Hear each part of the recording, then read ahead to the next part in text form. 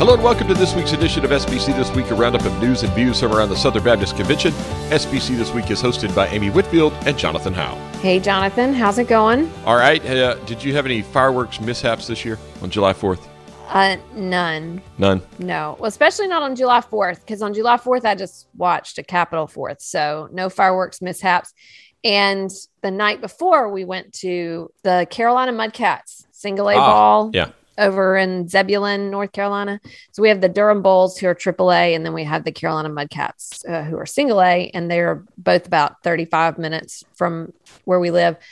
And they had a spectacular fireworks show the night before on the 3rd. But yeah, no mishaps here. I do know there was a video going around that showed some mishaps. So you know we have our morning meeting every day at BP. Correct. So Wednesday morning was... let's watch the video, because some of the folks had not seen that. And folks, if you haven't seen this, I'll have to put it in the show notes. I think there's no language or anything. It's just somebody was lighting off, like, I don't know, just mortars or something in their front yard. And it kind of went a little haywire, sparked, shot over into their stash. And then the entire stash went off. And it was spectacular. And I'm just grateful that the van didn't explode. Yeah. Now I can tell you about a fireworks mishap that I was around. Okay.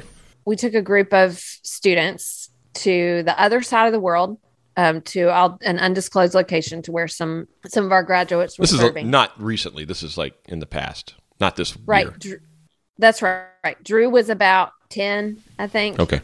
And it was 10 or 11, and it was around New Year's. Uh-huh. So we were in this other country with all these students, and we got some fireworks, and we took them to the beach. And one of the students, so in this country, Roman candles were legal, and we had some of those. And one of the students didn't have any experience. So they were shooting the Roman candles out over the water. And he did not know that there were multiple, I guess, shots in it or whatever. So he shot one. It was really nice. Then he turned around to everyone, and everyone was like, no. So thankfully he turned back around quickly enough. But then there were a couple of fireworks that had been duds that they put in the box. And we also had a bonfire. Someone went over and threw the box in the bonfire. Not duds anymore. And what happened in that video happened with just a couple, but one of them went straight in Drew's direction. And it was a little scary as a mom, but true to form, Drew had great instincts, and he hit the deck, and it went like it flew over him. So I'll probably have flashbacks of that the rest of the day now that I thought about that memory, but it was kind of crazy. So, and he thinks it's funny. Yes. So this video is spectacular, though, because everything goes off all at once. It's kind of like San Diego about 10 years ago. I think that happened whenever they accidentally set off their entire 4th of July fireworks thing at once. And it was just an inferno in the sky. So always fun, always interesting, and I wasn't home to hear other things make the dogs go crazy. Actually, my dog doesn't really get bothered by fireworks, which is odd. The thunder, lightning, all that, whenever we have rainstorms come through, doesn't bother him. Fireworks doesn't bother him. He's just kind of chill. So one of the few blessed folks, I think, that doesn't have a dog that goes bananas whenever fireworks are around. But hey, that's enough of that. I hope everybody had a good 4th. We did. You went to a single A baseball game. I went to a AAA baseball game in Indianapolis on the 4th and saw fireworks there, so that was fun. So both of us hitting the old baseball and fireworks. How much more American can you get there, Amy? But let's jump into the news this week, get things going here. And before we do that, I want to thank our sponsor each and every week here on the podcast, Southwestern Baptist Theological Seminary and Texas Baptist College. Whether you plan to serve in full-time ministry or build a career in the international marketplace, Texas Baptist College's Bachelor of Arts in Intercultural Studies will prepare you for effective kingdom ministry. This degree equips students with business and communication skills as well as biblical and theological studies, preparing young believers for a lifetime of Christian ministry wherever God calls them. Let Texas Baptist College help you find your calling. Learn more at texasbaptist.com/BAICS. That's the Bachelor of Arts in Intercultural Studies from Texas Baptist College, texasbaptist.com/BAICS. All right, Amy, we got some news for 2023. It's crazy. We just left Anaheim, literally, like 2-3 weeks ago. And now it's time to start talking about 2023. We've got the SBC Pastors Conference theme and officer announcement from Daniel Dickard. That's right. Now, one of the things that has changed since years in the past, it used to be that officers would get elected, multiple officers would get elected, but that has shifted to where the president is kind of getting to just announce officers, which is really helpful, particularly when it comes to like the treasurer role, because a lot of times you just need somebody that can work closely with the president. So officers that were announced, our vice president is Stephen Rummage. Friend of the pod. That's right. Senior pastor of Quail Springs Baptist Church in Oklahoma City, Oklahoma. And then treasurer is Robert Keats, who, as I just mentioned, sometimes it's good to have that person be closely connected with the president of the Pastors Conference. He's the associate pastor of business administration at Friendly Avenue Baptist Church, where Daniel Dickard is the pastor. So also Kenny Lamb, who is the lead worship ministry strategist for North Carolina Baptists. Huh? Yeah. He is going to lead the worship selection team. And then also there's a group of Southern Baptist pastors that are going to help in selecting speakers. So why don't you tell us who those people are? Well, Stephen Rummage, who you mentioned before, will be helping out with that, as well as Mac Brunson, who's the senior pastor at Valleydale Church down in Birmingham. Quintel Hill, who I think he's one of your officers over in North Carolina. He's the lead pastor at Multiply Community Church in Wake Forest. Chad Campbell, senior pastor at Mount Pisgah in Easley, South Carolina. Given Spinney, the senior pastor at First Baptist in Halton, Louisiana. And Matt Capps, also good friend of the pod, senior pastor over at Fairview in Apex, North Carolina. They're going to help out with the selection of the preachers. They're going to have 8 speakers offering messages on each beatitude, and then they're going to have 9 other small talks, 10-minute talks from other folks around the Southern Baptist Convention. They're going to talk as well. So got a lot going at next year's Pastors Conference down in New Orleans. Going to be exciting, Amy. We had a meeting this week with Daniel Dickard and his team, just trying to get the planning going on that, just kind of laying out the basics of everything. And it's, I'm looking forward to next year already. I know we just got done with Anaheim, but man, I'm ready to go for New Orleans. Yeah, it's kind of, you just sort of get in the zone, especially where you are, that when one is over, you just start thinking about the next one. So, Yep. So I'll be down there actually in a week and a half. I go down to New Orleans for our first visit on the 18th. So, I mean, it's like already starting. So Can't wait. All right. Well, Amy, it's first of the month. You know what that means? CP. All right. Got some okay news, some not good news, Amy. Okay. Only $15.2 million came through the Cooperative Program National Allocation Budget in June. But I think we're starting to see, and we mentioned it in the story, starting to see some effect of the economy on cooperative program giving. Yeah, obviously with inflation, gas prices, things like that. Yeah. Gas and food costs, man, they're through the roof. Right. It sort of changes things. And so that's less than, around 17.4 million that was received in June 2021. And then it's 3.85% down from the monthly budgeted amount. Yeah. Now, year over year, we're still ahead, but and over budget as well. So, so $10.6 million ahead, only 3 months left in the fiscal year. So we're going to come in way above budget this year. The question is how much above budget. So if we can get another month or two here going well, we might be able to hit that $200 million mark, Amy. It's going to happen one day. That's the thing that, we have been kind of wondering if we will get over with that National Cooperative Program Allocation Budget, and we are getting close. Maybe not this year, maybe next year. So we'll see. All right, some sad news, though, out of Falls Creek. Yeah, this was really tough. I saw this, kind of unfolding with some statements that were released on social media, but a camper has died. A camper died, suffered a major cardiac event on July 5th. Was taken to the hospital, had a slight improvement, but then passed away on July 7th.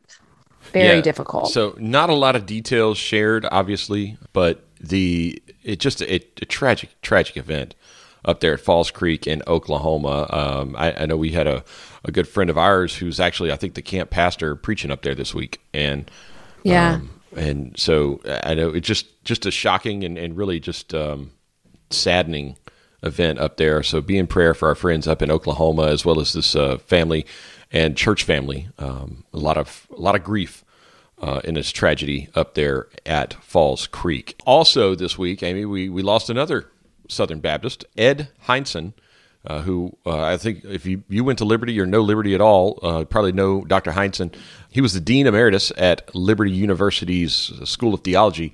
Dr. Hindson died at age 77 last Saturday. Yeah, and I was really sad when I saw this. He came and spoke in Southeastern's chapel some years back, but it was while I was on staff. And he was his speaking style was really engaging and stuff. I mean, my team remembered his sermon for a very long time. And so I was immediately, as soon as I saw it, I thought, oh, I'm so sad. And honestly, when you have so many chapel speakers in a year, whenever one really jumps out, that's kind of special. And so I know he was beloved in the Liberty University community. Yes. And I'd never met him. I'd heard the name and knew the name. And you sent me that link and I watched some of it. It really good. We'll have to put that in the show notes, Amy, that Southeastern Chapel service. I highly recommend folks go check that out. So that'll be in the show notes. You can go watch Dr. Hindson at Southeastern Baptist Theological Seminary.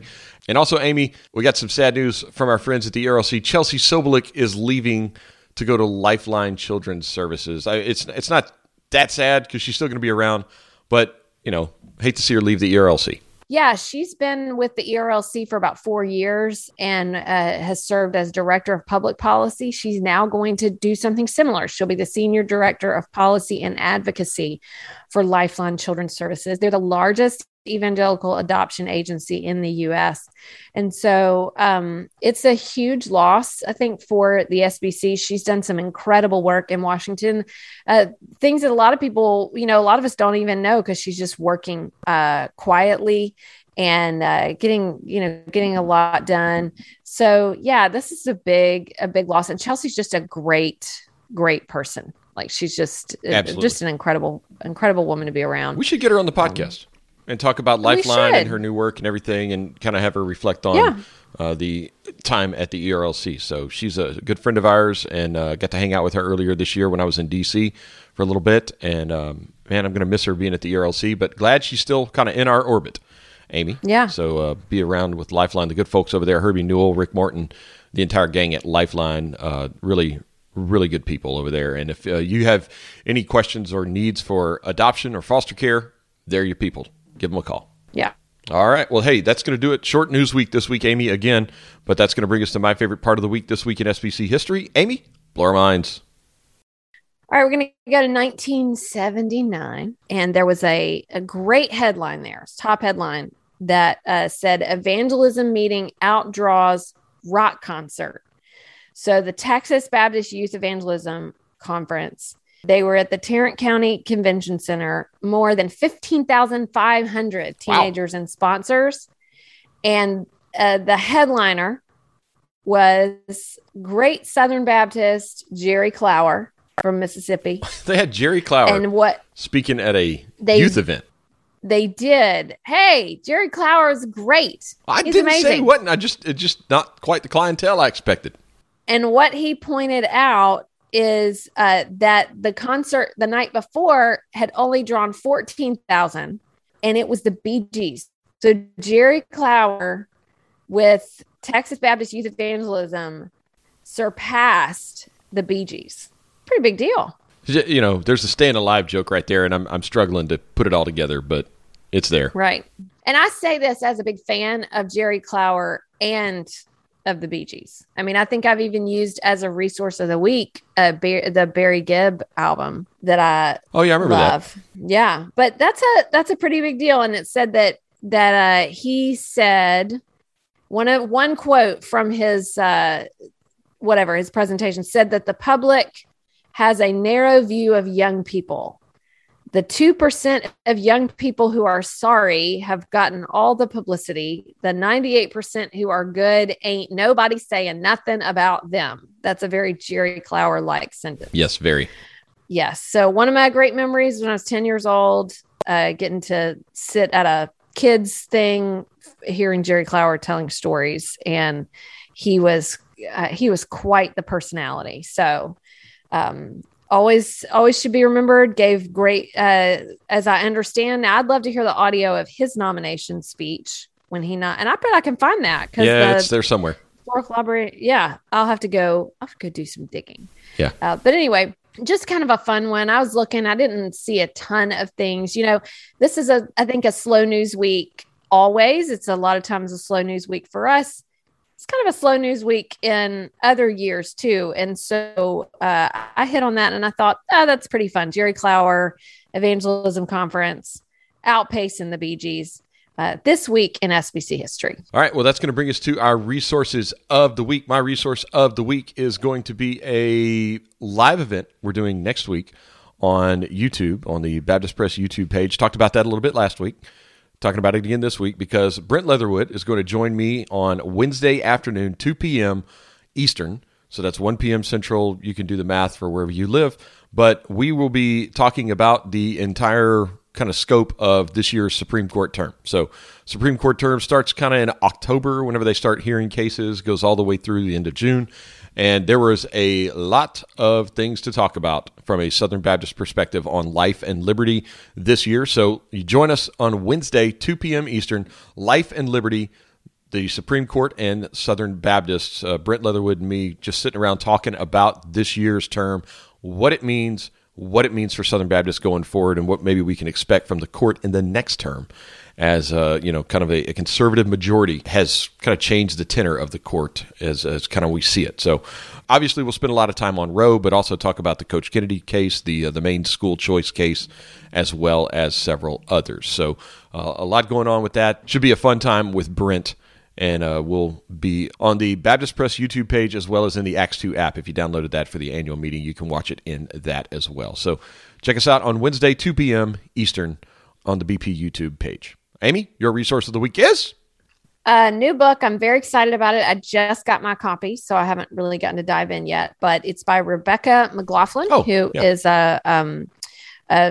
really, she's a professional communicator, but also does a lot in apologetics, has written several books. We've talked about her book, The Secular Creed, I think. Is that the name of it? Right. And the previous book? And she's also written Confronting Christianity, 12 Hard Questions for the World's Largest Religion. So she focuses in apologetics, but she's just come out with a new one called Jesus Through the Eyes of Women, How the First Female Disciples Help Us Know and Love the Lord. And so she talks about the women that came to him, what they saw, what we can learn about their stories. And so Rebecca's a member at Curtis Cook's church, Hope Fellowship Church up in Cambridge, Massachusetts. In Boston. So an SBC church. And I really, really appreciate her and her writings and things. So very excited. I just realized that had been released or was being released a couple weeks ago, and I jumped on it so that I could get it. And it came in this week. All right. Very cool. So I have to check that out. I've got the Secular Creed, and a very good book from her. That was, I think, her previous book. All right. Well, Amy, that's going to do it for us this week. Thanks again, folks, for joining us. Be sure, if you didn't catch it, go back and get our interview and listen to that with Bart Barber, the previous episode. There's a story in Baptist Press this week about him talking about the ARITF, the Abuse Reform Implementation Task Force that he is scheduled to appoint in the coming days. And so be sure to check that out. Go back and listen to that if you haven't already. So thanks for listening, folks. Amy, I'll see you next week. See you next week.